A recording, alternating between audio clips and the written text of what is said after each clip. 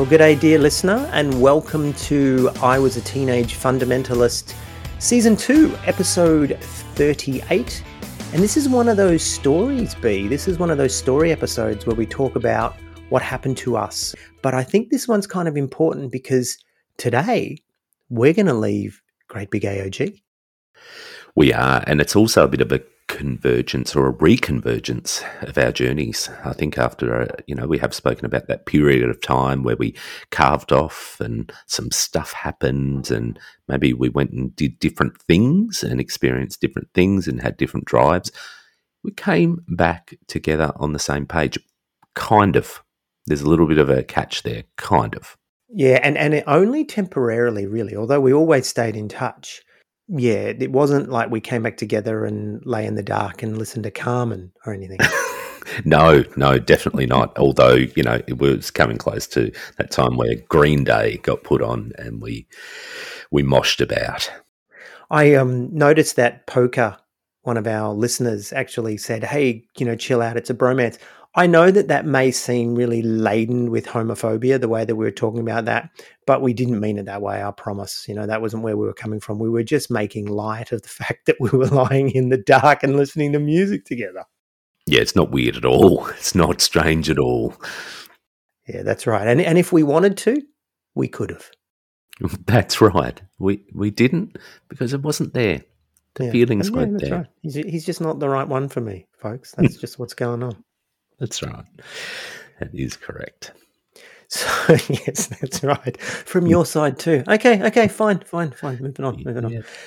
So, mate, when we were talking last time in one of these sort of story episodes, I really talked a lot about, my aloneness and my pain and my feeling, rejected by the status quo and the powers that be at Great Big AOG, but I was staying.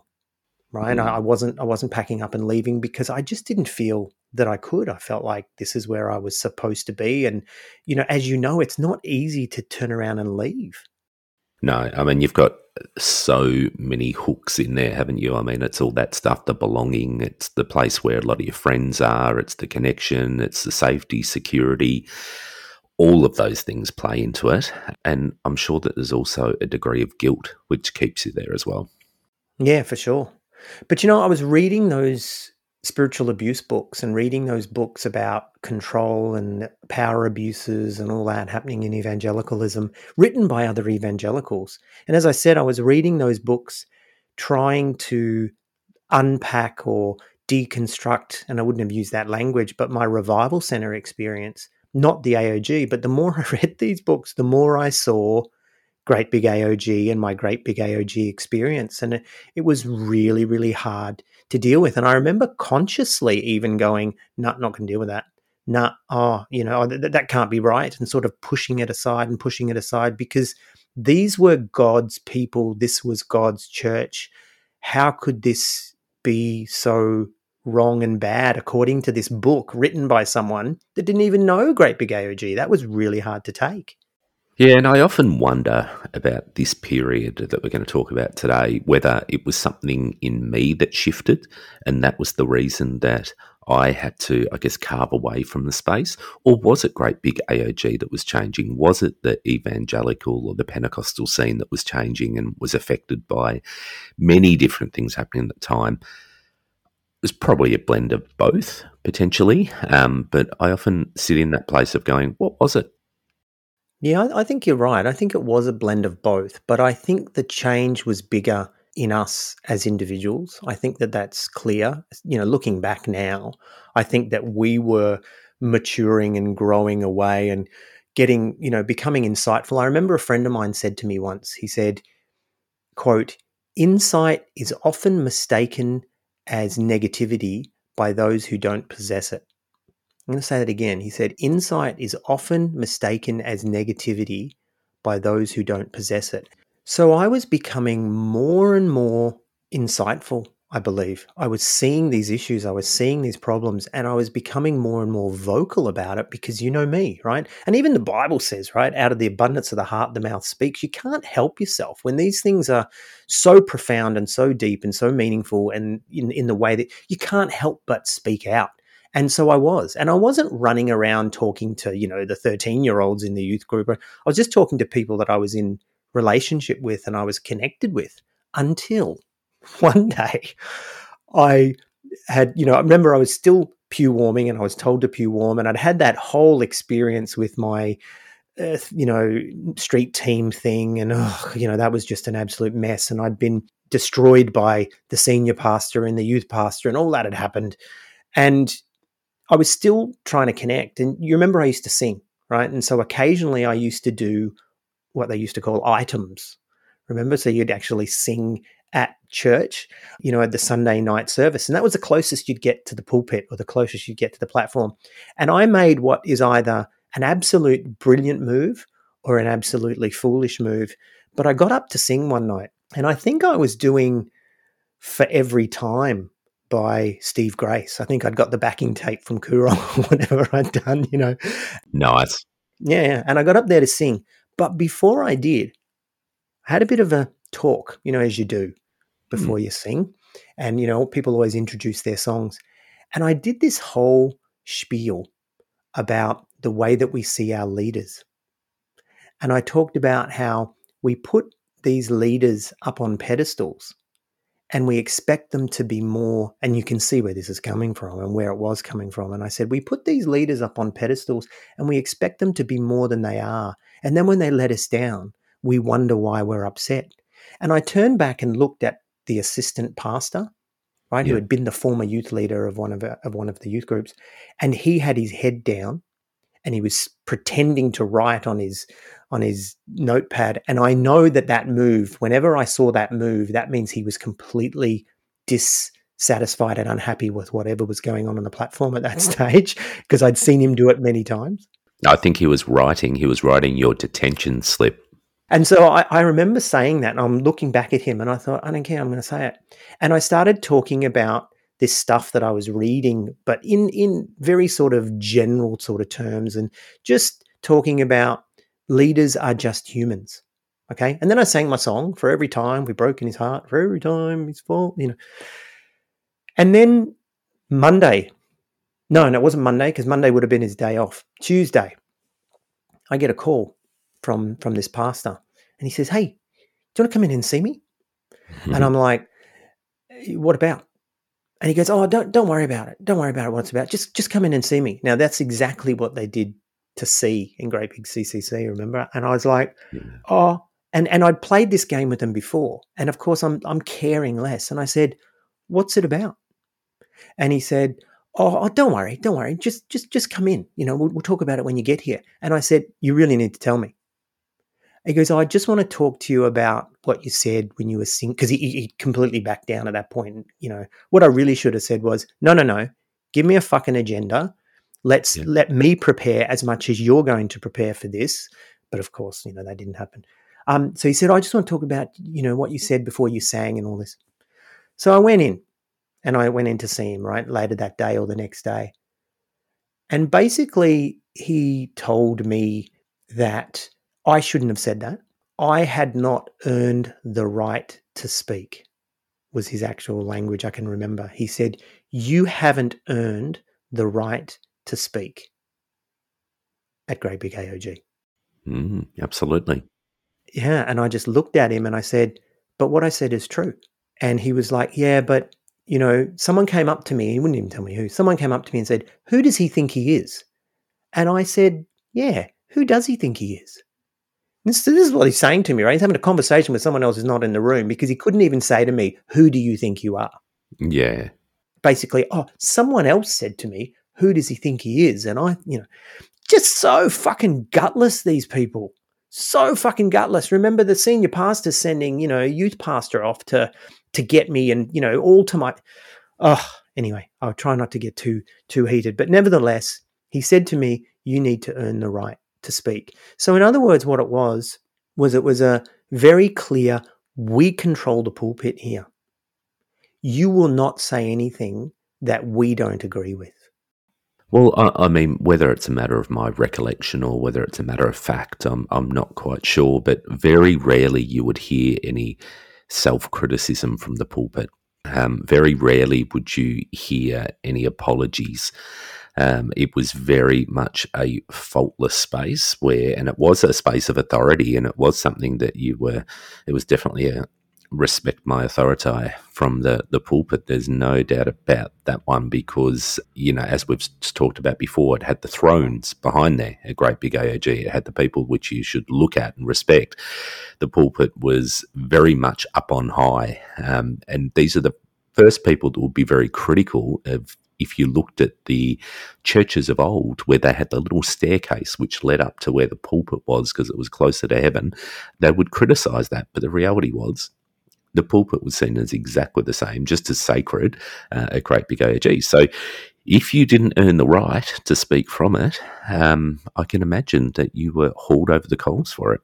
And you were challenging. But it wasn't earning the right.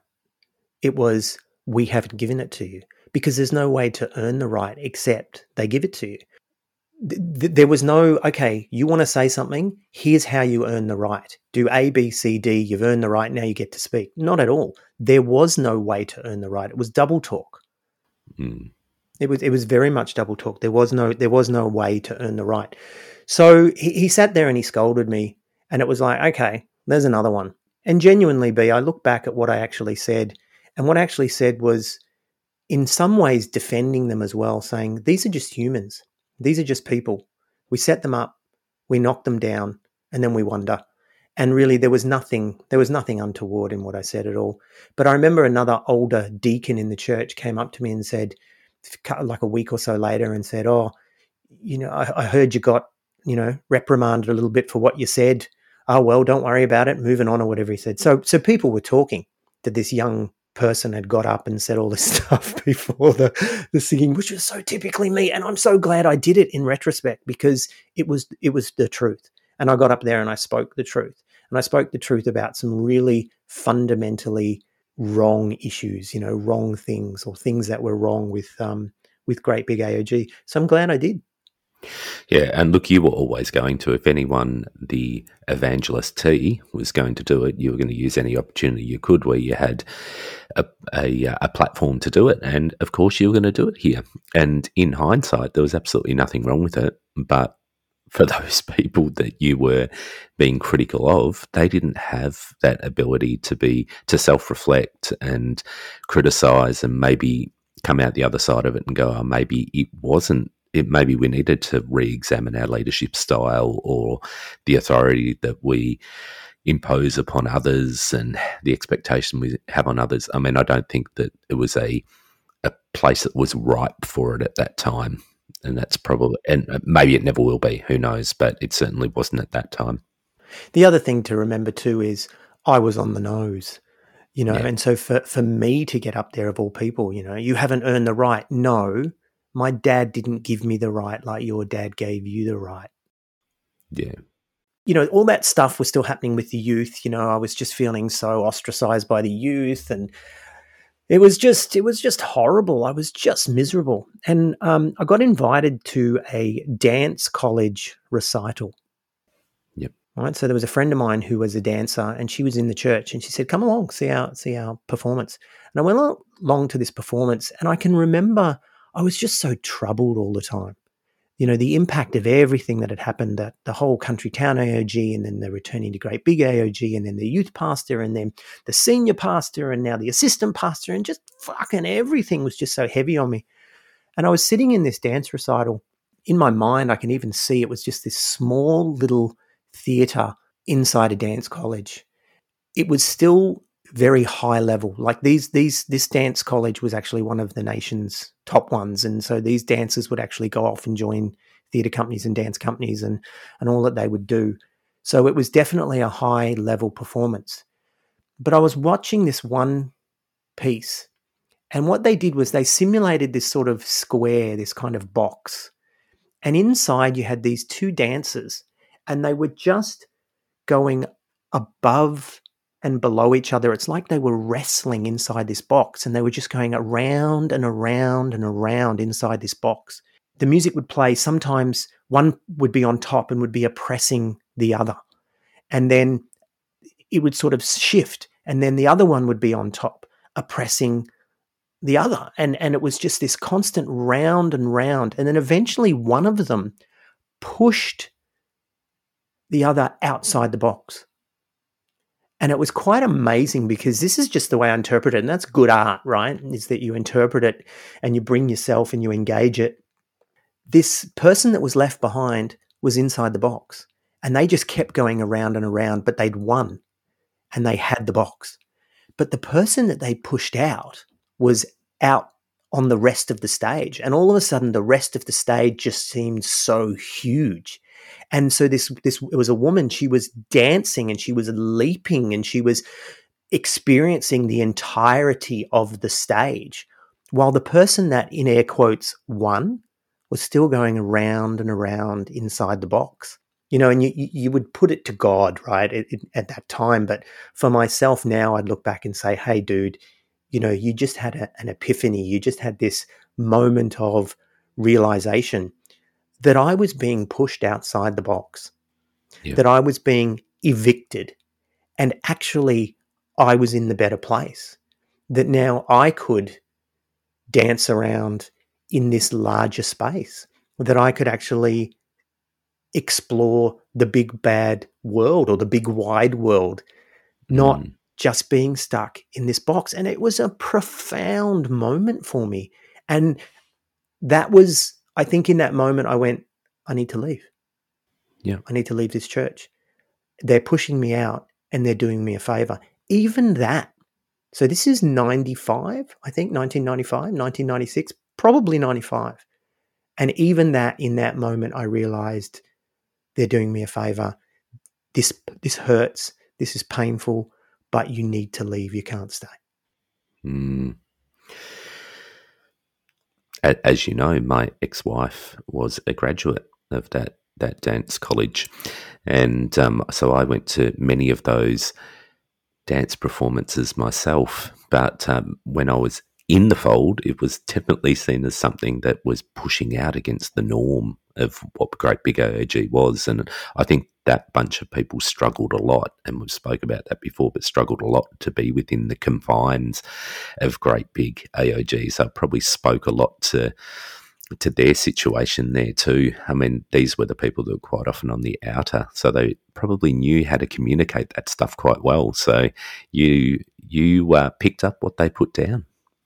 Oh yeah, it was. I mean, it's an archetype. If anything, it's something that happens in life all the time. We outgrow things, and we refuse to leave, and we get pushed out. But people are actually doing us a favor, because we're too big for the box. But the interesting thing was the person that won the box, they had a fucking box, Yeah. and I had the whole world. Yeah. And I knew that in that moment, and it was really cool. It was very freeing. The box is a place that we become very used to, though. It's like a caged animal, isn't it? They feel a safety within that cage, and quite often when they've been caged for years and years, the door gets flung open and they don't have the courage or the strength or the ability to leave that cage because that's been their safe place. That's where their food's been passed into them. That's where their socialization from inside that cage has happened, and they can't get out. So it takes a lot of strength, it takes a lot of courage to actually go during that time. And obviously you had that epiphany that led you out of the cage. Yeah, but I've got to stress, I was evicted. I don't know that I had the strength to actually leave, B. I really, I don't think, I think if everything had gone well, I probably would have stayed for a lot longer. So the fact that it all soured, and I thought it was God. I thought it was God sort of, souring the milk so that I would leave. That's the way I interpreted it. It wasn't a decision that I was making. It was still this greater power in control. So I wasn't thinking about leaving Christianity, not for a second. I was leaving Great Big AOG and the AOG as a movement. I wasn't leaving Christianity in that moment. I tried to talk to my girlfriend at the time, and she was a pastor's daughter at this Great Big AOG. And so she just didn't want to leave. And so I had been saying to her for months, we need to go, I want to go. And she just wouldn't leave. Yeah. Even having made that decision that, yes, this is what I need to do, I didn't leave right away. And then Toronto broke. Yeah. Not at Great Big AOG. Toronto broke externally, right? So it broke at this small Anglican church out in the suburbs. We'd heard about all this stuff. We'd heard about the laughing. We'd heard about the falling down and the barking like dogs and the revival. And here it is. All the things that we've been talking about for years in the AOG had been this revival stuff. And here it was happening. And it was happening in this suburban little Anglican church. And so we started going. And we started going to those meetings. We can unpack the whole Toronto thing if you want. But the thing that struck me was all of a sudden I was exposed to a lot of Christians with different points of view from different denominations. And they were all, and again, in air quotes, open to the Holy Spirit, but they weren't necessarily yelling. They weren't necessarily wearing ties, Daffy Duck ties. They weren't necessarily playing that same game. They might have been playing other games, but they weren't playing that game. I can remember being at one of those meetings and the minister of the church praying for me to, receive the Toronto blessing or whatever. And it wasn't the first time that I'd been. I'd been many times. As a matter of fact, I was going every Wednesday night or whenever the meetings were. Yeah. I fell down one night, he was praying for me and I fell down, which is what you do. And I lay there and just this whole Great Big AOG thing went through my mind. Yeah.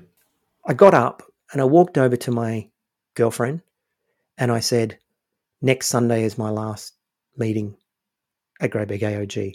You can stay if you need to, that's fine, but I'm leaving. This is it. Yeah. You know what her response was? After pushing back and refusing to go, and she just went, okay. And that was it. So she chose to leave?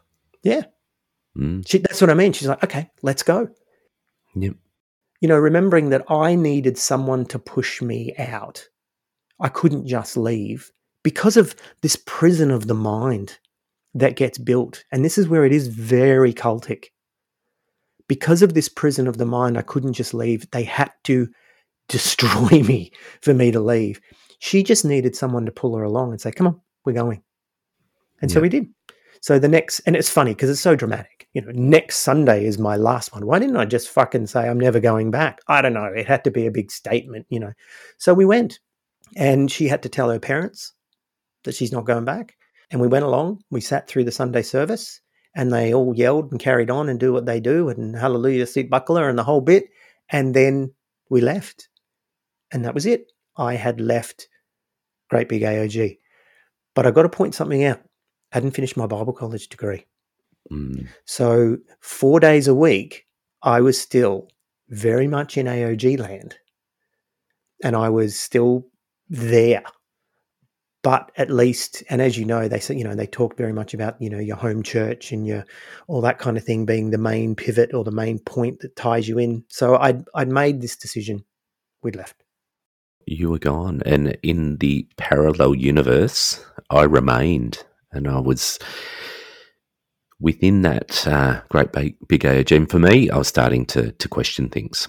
For me, there was, I guess it was probably a pivot point for me because although the Toronto stuff hadn't really landed in Great Big AOG, it was sitting there on the fringes. There was people having the conversations. There was people talking about, and they'd gone to those same meetings that you were going to in the Anglican church and experience what was there. And they were wanting to, for lack of a better word, bring it back to Great Big AOG and seed it in there and have it actually take off. I've said this in I think it was episode 2 this season when we had Tara Jean Stevens on, that I was calling bullshit on it. Back then, I was incredibly uncomfortable with it. There was some very strange sort of murmurings around the edge. And I remember talking to the assistant pastor at the time, the one that you just referred to that had their head down. And I said, dude, what do you make of this? I'm finding it really, really strange and it's not sitting comfortably with me. And they said, same.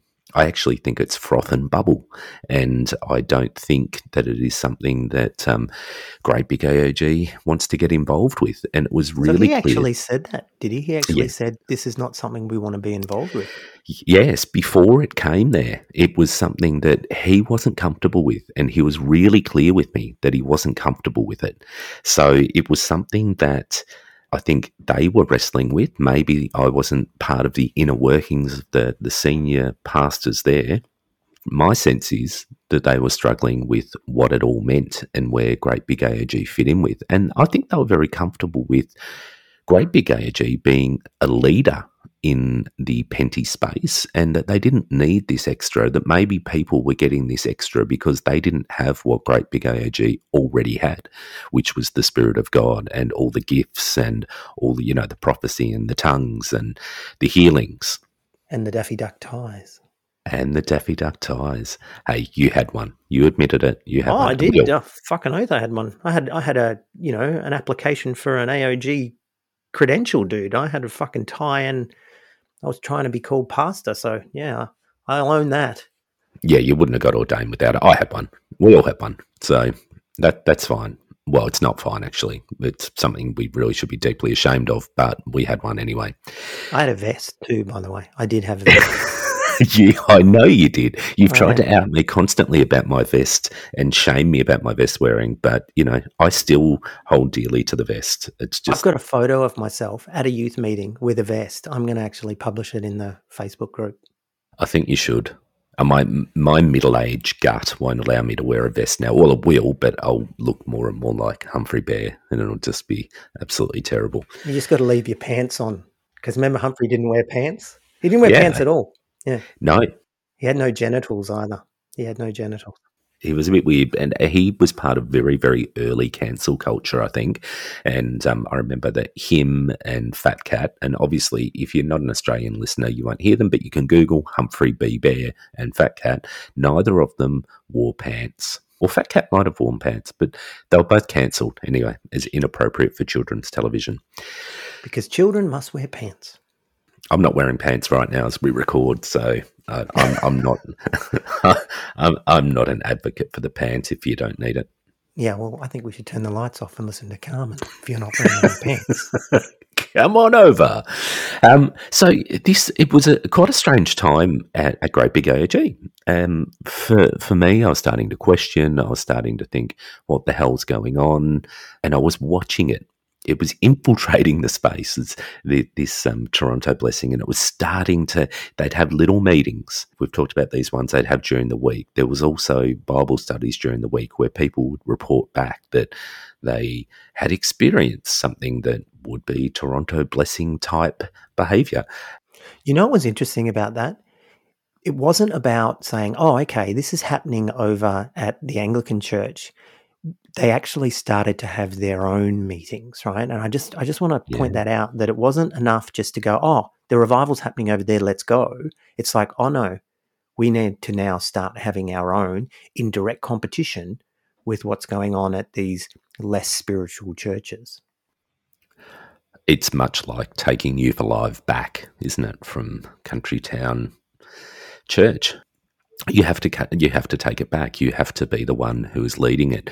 So these things were happening. There was these little meetings, and then I think one recollection I have is a Saturday night youth meeting where all hell broke loose.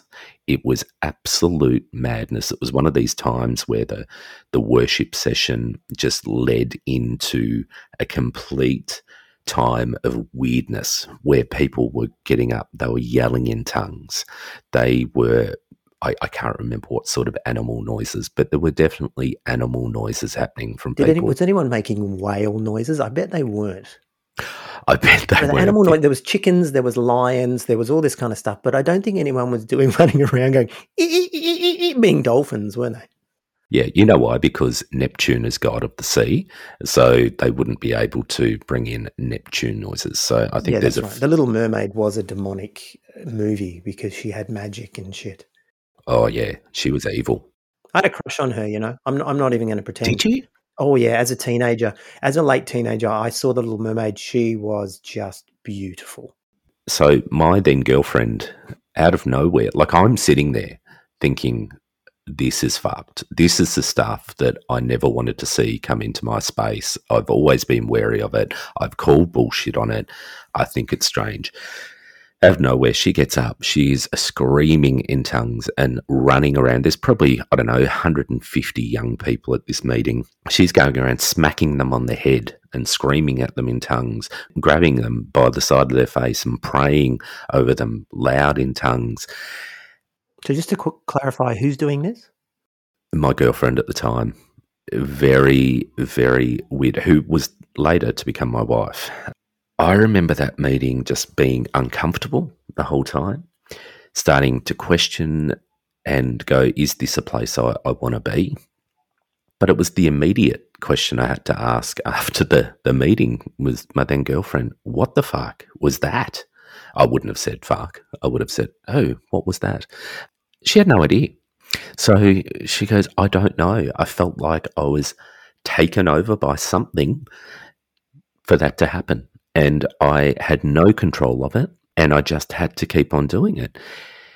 The next few weeks, it just started to escalate more and more, and saw it creep into the main services to a point where, and we've spoken about this before, where there was this lecturer at Bible College, which we all looked up to. He was like the demigod of the place. You really hung on to every word he said. He was incredibly wise. He was grounding. He was a guy that just didn't fall for this bullshit. Next minute, he's up running around, is he? Well, not in that service. This is in the main service on a Sunday where everyone else is sitting down. It was a quiet time, when worship goes into that quiet, reflective time. People are sort of looking down. They're as you would be. You'd be in the throne room. It was that moment where he stood up and for 15 minutes, flat out, he was screaming in tongues, absolutely screaming in tongues. And I was absolutely floored. It was just like this person who I had looked up to, which grounded me in my faith, brought a bit of reality to the situation, was now part of this weirdness that was happening, this Toronto blessing. And let's point out that he had a PhD from one of the top divinity schools in England. Like, we're not talking Pentecostal divinity schools. We're talking top-notch, Oxford, Cambridge, one of those. Yeah. So he was hardcore. You trusted this guy. I had the utmost respect for him, and I had gone to him and I said to him, dude, what? And he didn't want to talk about it. He did not want to talk about it. It became something that was taboo. I don't know why, but he couldn't explain it. He couldn't explain it either. So there's these people close to me that were experiencing something that they couldn't explain. Meanwhile, I'm sitting there going, this is messed up. This is not something that sits comfortably with me. I just can't do this. And I sat in this really, really tense place for months because I wasn't, as you remember, people might remember, I'm not one that has ever fallen down, or as they say in the fold, slain in the spirit. I never experienced any of that, ever. And during this, where everybody seemed to be running around, barking like dogs, clucking like chickens, possibly making dolphin or whale noises. Well, let's just be clear. They didn't. Possibly. There was no whales and no dolphin. Well, I never saw them. You never saw them. Doesn't mean it didn't happen. People were swimming in the river, though.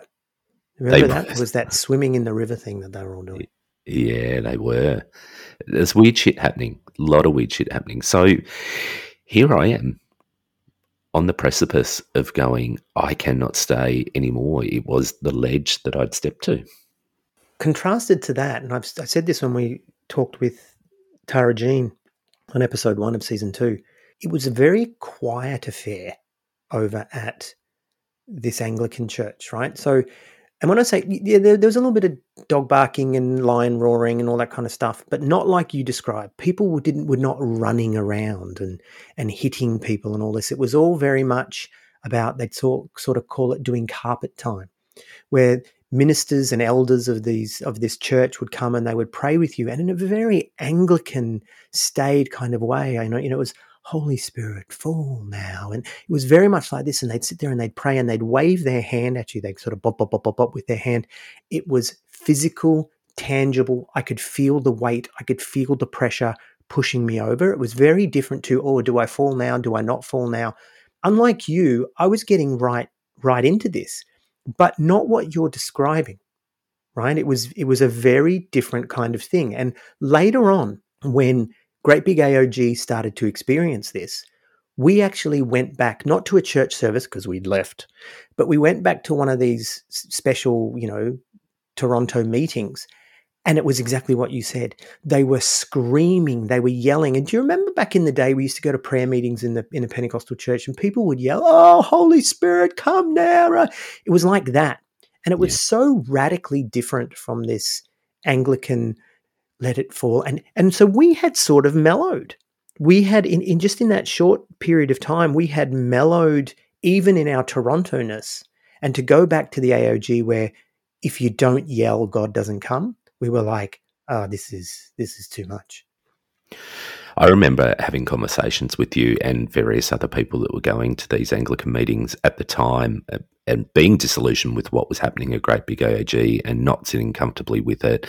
And actually, I was starting to actually get quite angry because I just didn't know how to process it all. And my world in some sort of way was falling apart. And you tried to get me to come across to these Anglican meetings, but I was so disillusioned by the whole Toronto thing that I didn't want to go near it. For me, I think I was just searching out something that was just a bit more level-headed, grounded, and not caught up in this, what I saw as just bullshit.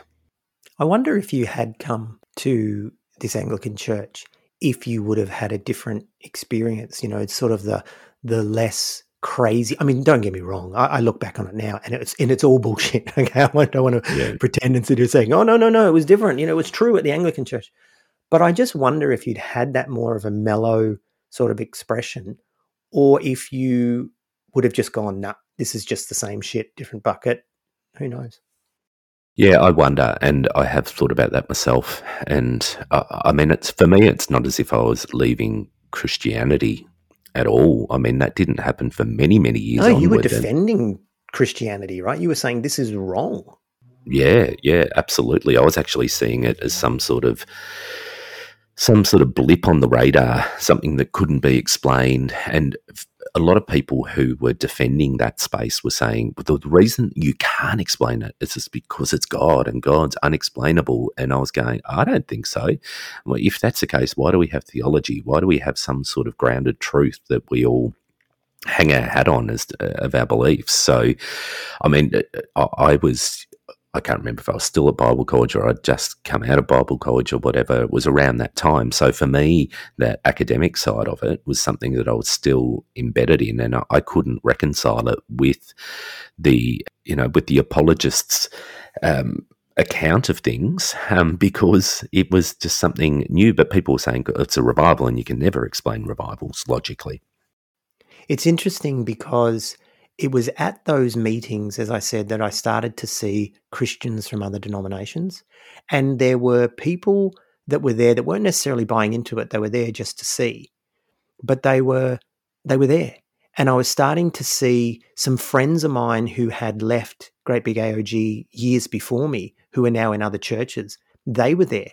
And I was sort of, hey, how you been? What you up to? And their lives had gone on, in spite of leaving Great Big AOG. And there was one guy in particular, I'm going to call him Jay, who came up to me and said, "Are you T?" And I'm like, "Yeah." And he goes, "I've heard about you, and I've heard about the work that you're doing around cults, specifically the revival centers."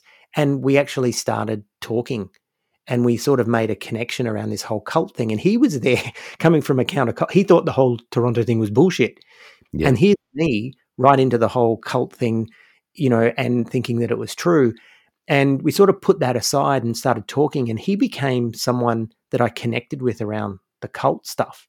And so I'll put a pin in that for now. This is another episode, but that was the beginning of something as well. So this whole Toronto thing, like for you, whilst, it had upset you, it had done all that, for me, it was actually opening me up to other people's experiences, other people's expression of Christianity. It was almost as if it was like some sort of party where other people from different parts of the church were all coming together and we're all getting to see each other. Yeah, so for me, it wasn't just about the actual the Toronto thing was the drawing, was the reason to go. But I started to forge a relationship, my ex-girlfriend and I started to forge a relationship with the minister of this church and his wife. And I was invited to speak. Remember, I hadn't earned the right to speak at Great Big AOG. All of a sudden now, at this Christian focal point for our city, I was being given the pulpit and told to speak. And so there I was up speaking at these meetings and stuff. And so you can see what was happening for me. If I was to reject Toronto, there was so much other good stuff happening around me that I just couldn't, you know. But like you, I was still saying inside myself, hold on, what is this? What's really going on? But I was parking it. I was just putting it aside and going, it's okay, because I was traumatized by the whole Great Big AOG thing. I needed this, B. I needed this. Yeah, of course. Look, I remember at the time trying to draw in allies of the people who would also stand with me and call bullshit on it. And I got a few around me that people were going, yeah, not for me. I actually, not going as far as saying this isn't God, but going as far as saying it doesn't sit with me. I'm not sure what it is, but I don't want to be involved with it. They became less and less as it started to really take off in Great Big AOG and be part of just about every service, every Bible study, every youth service, like got taken over by this holy laughter and just madness. The allies became less and less, and that was whether it was pastors, whether it was friends, whether it was just people who I could identify with that I didn't usually have much to do with because they were calling bullshit. They were dwindling because for you, it became apparent for you to remain a Great Big AOG, you had to be all in. You had to buy into the madness that was happening. So it was like the barriers that they had were slowly broken down. And so it was, I guess for you, it was sort of like standing there and just watching people drop, boom, boom, until eventually it was just you, or just you and a couple. How did that work? Yeah, me and my ex-wife, we both, despite what had happened to her months earlier in that meeting where she'd been running around herself, had both sort of taken a step back from it. My mother-in-law at the time was very much the same. She was a bit more of a quiet, considered person, and she was like, nah. My parents, who were at another church, they didn't really get into it either. They sat on the edge of it and didn't quite understand it or process it. But then I had other family members who were in different, far more fundamentalist congregations, threw themselves very deeply into it. So it was all around me. But yes, people were dropping, and it got to the point where for us, we had to start looking elsewhere. I don't think we actually saw each other in that time. I think it was later on. It was after you'd left. And it was interesting because, and I do want to hear your story about what actually got you to make that decision. It was after you'd left, we reconnected and you started telling me about your problems with Great Big AOG and also your problems with this whole Toronto thing. And I think I was more looking for an ally in someone that had left Great Big AOG. And so I think we sort of parked the whole Toronto thing. Like I was into it, you weren't, and that was okay. And I think in that sense, we sort of connected more around this. I've left Great Big AOG, so have I, even though we're sort of months apart, maybe 6 months even, I'm not sure. But tell me about what happened, because there was a series of things that happened in spite of this Toronto that made you go, I'm leaving. Yeah, look, and the time frames of these are things that are quite mixed up, but they're all within a 12-month period. So I couldn't remember exactly how close they all work. This is 25 plus years ago, but there was, and I think we've touched on this before, there was a guy who was in the youth group. He was gay. He was flamboyantly gay. Like it wasn't something that anyone could deny. That he was still hopping in and out of the scene. He was drug taking. He was still very much within that that scene and not fully bought into the church quite yet. I think he really wanted to be, and I think he'd had a genuine experience for him that wanted to see him look at Christianity. But of course, you couldn't be gay and be a Christian. He was very troubled too, remember? He was a very troubled Very. soul. You could see it. And he made a lot of people uncomfortable, I think, because he was just so clearly gay. And that was Yeah. that. It did make people uncomfortable, and I think for me at that time, as I said earlier in this episode, my now ex-wife, she was a graduate of that dance school. She was very alternative, had a lot of gay friends, although I would definitely at that time have gone, you can't be gay and be a Christian, like that's just not on. I wasn't ever.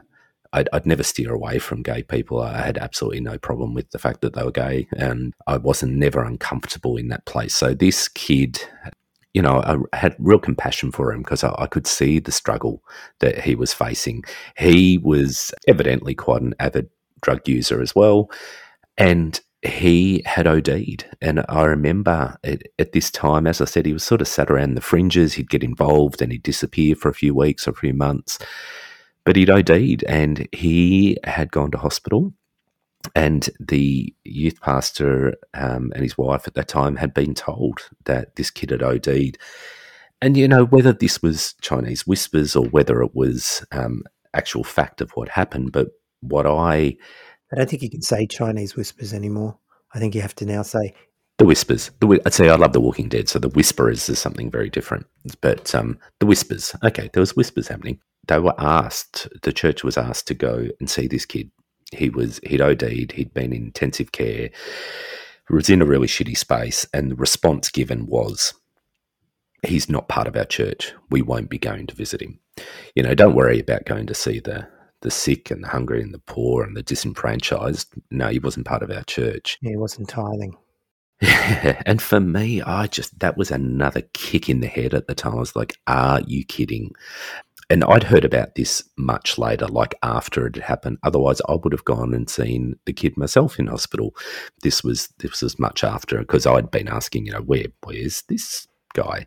And people were saying, well, he's not here, and this is what's happened. And I was like, oh my God, this is just another nail in the coffin of my time at Great Big AOG.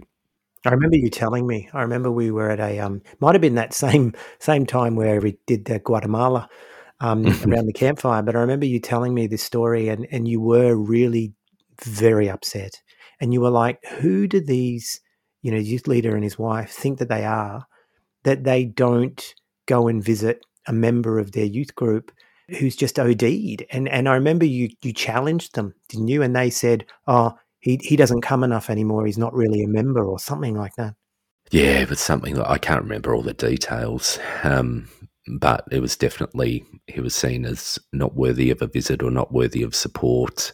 Maybe he was seen as a lost cause because he was still gay and still using drugs. God forbid that someone would be on a journey towards something different or something better and still have some of the undesirable things that they saw. It's just absolutely strange. But I think for me, that was a bit of a tipping point. And I think where we did actually start catching up again is you guys had started to explore a Baptist church. And we were like, oh, maybe we should play in a different space. Maybe we should try another denomination. Maybe the Baptists will be a little bit more level-headed about this.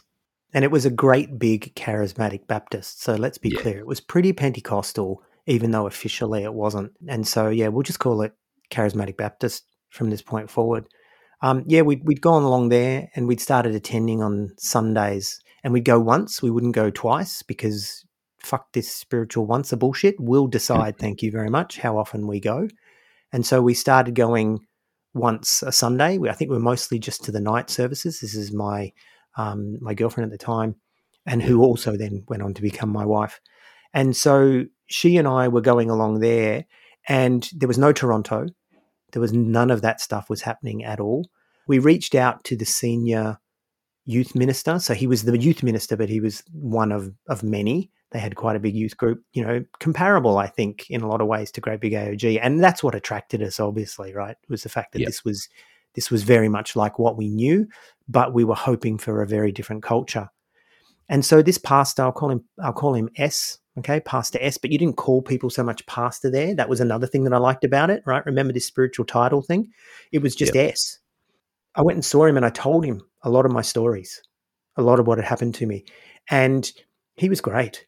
He really was, because this was much more that sort of slightly more leftist leaning Baptist kind of, you can be on a journey.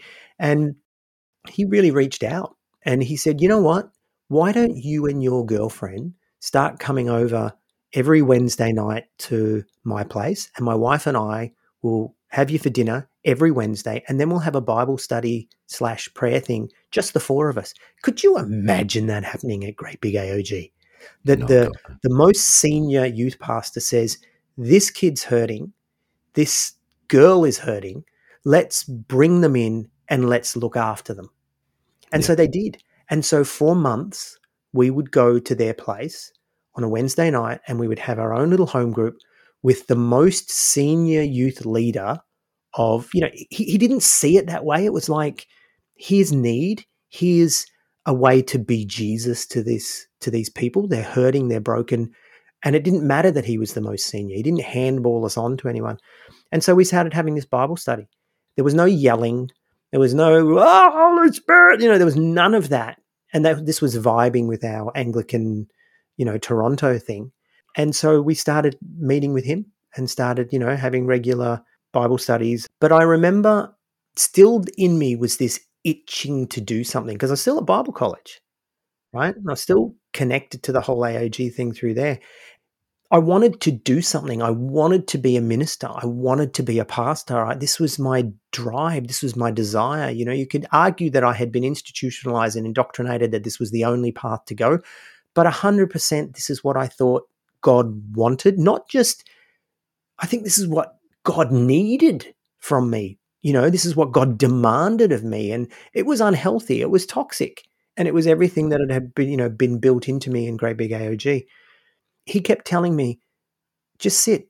It's okay. Just relax, But of course, what I heard from that was, be a pew warmer. Just sit still. Just be little. Just be small. Just not matter. And so that was hard to take, but I did it. Yeah. But at the same time, I started a Bible study at my house, which was, in air quotes, officially part of Charismatic Baptist, but nobody from Charismatic Baptist went. I actually started getting some Great Big AOG refugees, some people from Bible college. And next thing you know, we were having this Bible study at my house on another night, not the same night that I go to the pastor's house. There was no singing, there was no guitars. There was, a little bit of prayer and, occasionally a little bit of word, word from God, that kind of Pentecostal stuff. But you know what it really became about? It became this hardcore Bible study where we started studying Romans and Galatians. And it was this almost conservative evangelical style Bible study where we would just literally study the Bible. And we were deprogramming and unpacking all this Great Big AOG shit, whilst sort of hanging around the fringes of this Charismatic Baptist church. And so that's where I landed at that point. And I think that's when I found out that you'd gone and invited you along to Charismatic Baptist, didn't I? Yeah, well, for me, it was sort of, we still had a foot in each camp at that time. We were testing out the Baptist flavour to see if it worked for us. And we were only a couple of months at that stage off getting married. And we had already rented a house, which I had moved into. I'm surprised you both didn't know and knew. Well, we were living together at my parents' See, at that stage. I know. You were lying in the dark listening to Carmen, weren't you? But with her, betrayed. Yeah. It was Barry White. Barry White by that stage, yeah. Yeah, it was. Yeah, it must have been maybe 4 or 6 weeks, actually. We'd rented this place. It was much further out. I used to live 12, 13 Ks from Great Big AOG. This was pushing out to like 40, 50 Ks. And I know a lot of people travelled that far to go, and I absolutely would have continued to do so had I actually bought into it. But I started to use it as a bit of a reason for why I couldn't stay at Great Big AOG anymore and would have to leave. We were at that stage where I think we had just got married, because the assistant pastor of Great Big AOG married us. And called her by the wrong name.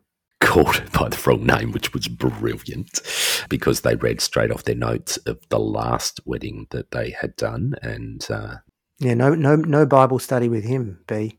No Bible No. study with him and his wife. He was just reading the last notes from the last wedding. That's what you mattered. You were a pew warmer. Well, and this is where it went. So I rather than just leaving, I thought, I'd been involved with these guys for, at this stage, a few years, and, I had been on that trajectory where they had thought that I would go into full-time ministry. I had thought I would be. But the last few months it had all fallen apart for me with froth and bubble. So I went to him and said, look, we've been going to a Baptist church for a bit. There's another one that is out near where we're moving to. Now we're married. This is where we're going to go. And anyway, he rang me and said, I'd spoken to him face to face, but then he'd rang me and said, I want you to come over for dinner. It wasn't for a Bible study. It was come over to our place for dinner. It wasn't a regular Bible study. Let's make that clear. And look, I think to a certain degree, this guy, he did care for me and my ex-wife. I think he did, but he saw what he was involved in and his brand as the thing that we should continue to be involved in. I had been really honest with him that the whole Toronto Blessing stuff was still going. It didn't sit with me. It was shit.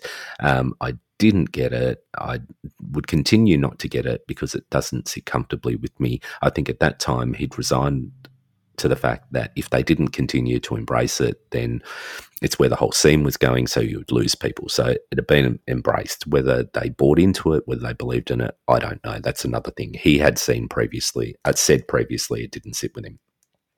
So he calls us over for dinner, came over, and he just laid it on and just said, you can't leave, you shouldn't leave. He wasn't forbidding me to leave, but he said, if you go to a Baptist church, you are just going to be a pew warmer. And we had a discussion about Baptist churches, and he had inferred that they definitely weren't as spiritual as Great Big AOG, that it would be something that we would just sit up the back, we would just be part of it, and that was seen as something bad, obviously. And it was quite a tense evening. And by the end of the evening, I think that was it. He'd done his job. It was time to cut them. They had been warned and now cast them off to be pew warmers. We never went back. So that was the last time we saw him. It was the last time we saw the church. There was no goodbye from the church, nothing like that. No, they weren't sending you out. They didn't stand you up on the platform and lay hands on you and send you out because you weren't going to where they had said you could go. That's right. We were cut. We were done. And although we did continue to catch up with a number of people that still went to that church, and some of those got involved in the Toronto thing, some didn't, it became less and less of a connection for us. And we would soon, not long after that, really leave the state. It wasn't we moved interstate, but for that year or two that we did, it was probably a couple of years that we continued to hang around. I was a bit of an observer from afar, watching the madness still happen, but feeling a lot safer, feeling a lot more settled and a lot more accepted in the Baptist space. And not to say that they were a little bit of a Baptist-costal. They had a bit of a funky flavour to them. They weren't your old school Baptists, but they certainly had not flipped over to the Toronto space. It was spoken about, and they didn't see themselves as being part of that greater movement that was happening around them. Mm. So let's talk about leaving. And let's talk about leaving Great Big AOG, because we have spent 38, including this episodes, going to this place where we actually end up leaving Great Big AOG. So we've both told our stories. And look, there's more to tell, right? 100%. There's more to tell because we were still fundamentalists. We just weren't in Great Big AOG anymore. So how does one leave Great Big AOG? How does one correctly, from Great Big AOG's perspective, how do you leave? I don't think you can actually just leave. I think it's something that you've actually got to almost have it forced upon you. Like I didn't feel like it was something that was actually a choice. I didn't feel like I had an option. For me, I had to either embrace what was happening there or I had to leave. I had to make that choice. It wasn't an easy leaving. It wasn't necessarily, it was voluntary in that I had to get out of there, but it's not, I guess, ultimately what I would have wanted to happen. I was quite comfortable there. I was very accepted there. I was in a position of influence or power to a certain degree, a very small degree, but a certain degree. You were a middle leader, that was true. Yeah, so something that gives you comfort. And I guess that you're not challenged as much, but this greater challenge came. So for me, I didn't have a choice. I had to leave. It made me, but it also made me see the sort of people that these people were, that they couldn't actually support you leaving. They couldn't support you to go, okay, you're still going somewhere else where these people profess the same core beliefs, core things about Christianity that we do. That's okay. You're still in the space. It wasn't that at all. As I said to you before, I had, there was aspirations for me and aspirations I had. So I think for me, I had to let go of those as well. Well, that was what C talked about, in leaving Great Big CCC. She went off to see the bigger tribe. And then when she came back and started talking about what the bigger tribe was saying, she was censored. She was, told, almost told who she couldn't live with. There's no doubt. But look, I want to come back to that question, right? Because you definitely answered it in a sense. But how does someone leave Great Big AOG properly? According to them, how do they exit? I think you have to go to another AOG or another church or fold that's ordained, or you are sent out as a representative of Great Big AOG, going out to either plant a church somewhere, because remember, they were big on church planting. They were very big on expanding, and they definitely had like strategic plan type things that talked about how many churches they would plant by in a certain time frame. Like it was, whatever it was, 2,000 churches by 2000 or whatever it was. There was some sort of catchphrase. I remember that happening. So I don't think you can leave in a healthy way if you were just going somewhere that isn't part of the brand. I'm not, and I'd love to hear from people that have done that and be proven wrong, because I'm more than happy to be proven wrong, but I haven't seen a great deal of evidence of that, because people were quite often explained away as going somewhere else less desirable if they left. It wasn't part of a Great Big OG's plan for you. What do you reckon? Well, that's the point. That's exactly the point that I'm trying to draw out. That, one of the signs of a cult is you can't leave. You can't just exit. And even in what you're saying to me then, you can't exit the brand. There's just no option. You can go to a smaller version of the brand. You can go to a church plant, or, we can lay hands on you and send you out or whatever, but you can't choose to leave.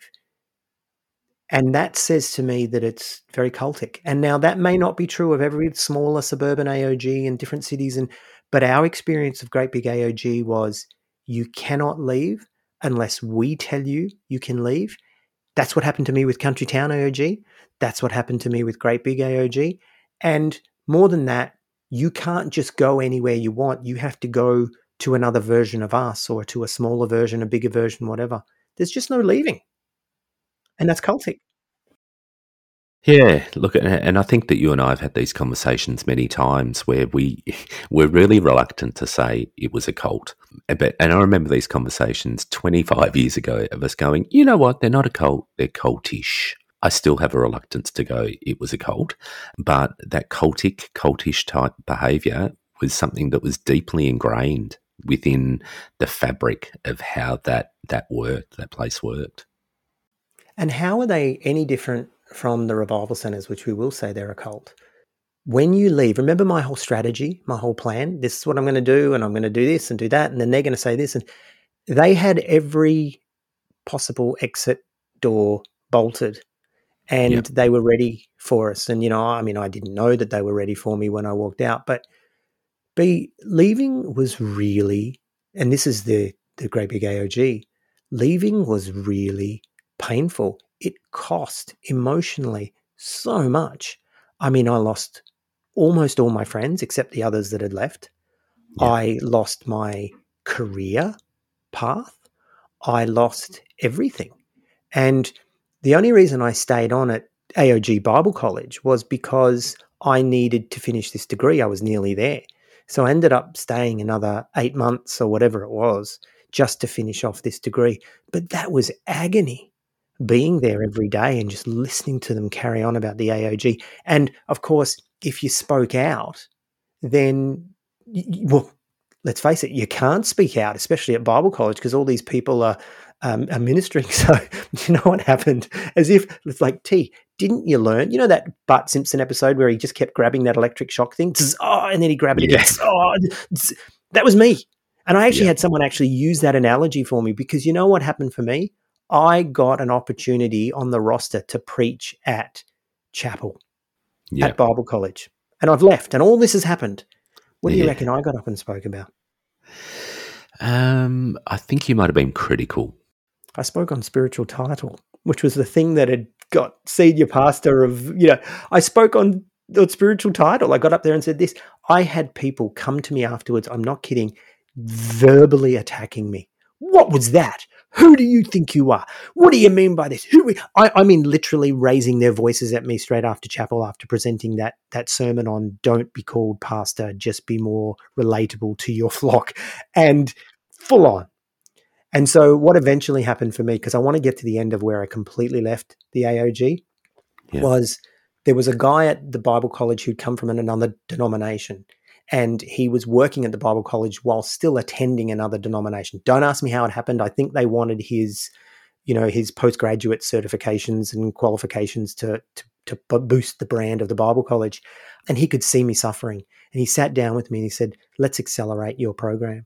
And he accelerated my subjects, etc., and got me out of there at the end of that year. So at the end of 1996, I finally graduated from the Bible college, and I was completely free of the AOG. But again, I was expelled, I was rejected, I was thrown out, and this had been my experience. Now, that's 2 Pentecostal denominations that's happened to me now. 2. Yeah. So technically the second one I wasn't literally expelled and thrown out, but you know what I'm saying. It was all just so sour, so fucking bitter that I just had to get out of there. There's no way to leave that organization in a healthy way. And I think we've got to, in terms of the cult list of this is what a cult looks like, we've got to put a big tick next to that one, mate. We've got to say, that's cultic. It's definitely cultic. And it's interesting because for me, I'd completely left the AOG as well. I never went back to an AOG after this. However, we spent 6 months traveling, my ex-wife and I, about 2 years after this, and we were travelling within Australia, and quite often on a Sunday, not every Sunday, but every now and then we'd end up going, let's see what church is in this town that we're in this week.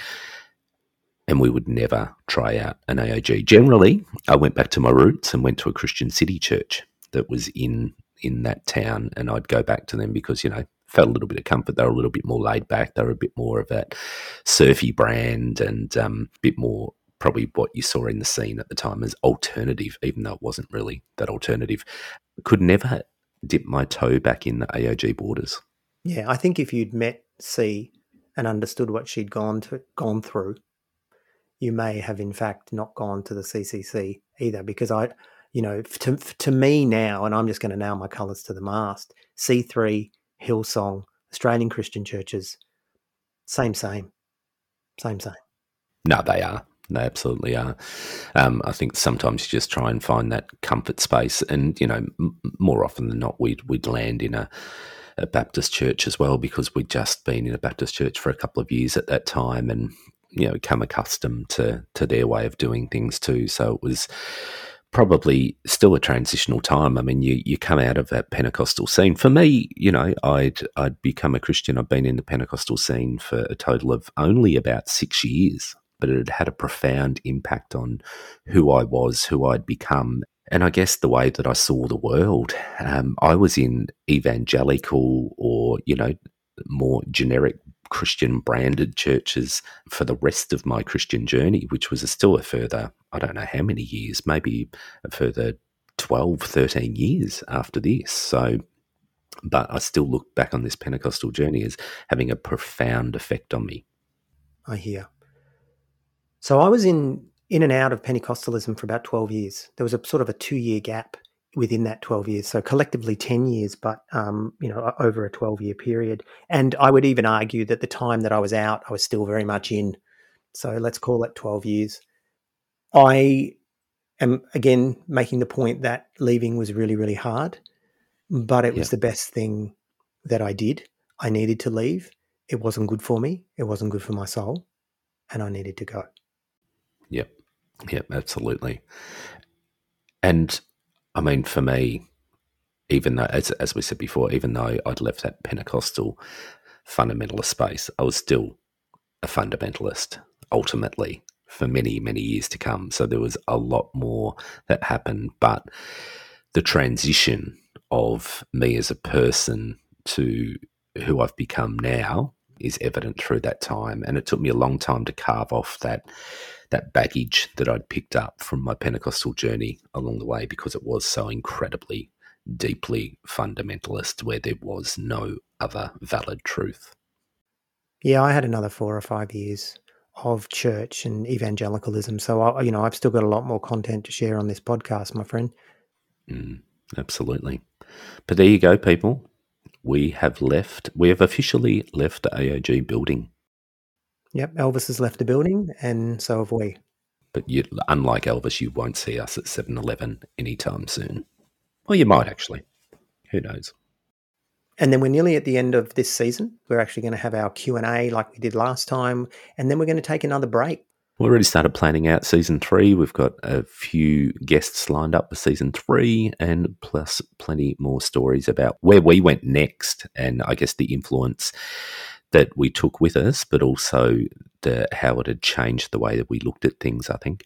Yeah, and season 3 is going to be, I guess, our sort of broader evangelical experience rather than just Pentecostalism, but we'll still dip our toe back in from time to time as things come up. But really, it's going to be more about being Churches of Christ and Baptists and my experience with the evangelical left and some of this emerging church stuff, and we'll see where it all lands. Yeah, it'll be good. It'll be good. We'll be able to, and it's a bit closer to the memory for me, probably less traumatic as well. So I might even remember more things that my brain hasn't seared away because of the trauma. So looking forward to it. On that note, I'll cue the music, and then we'll see you all next week. See you, people.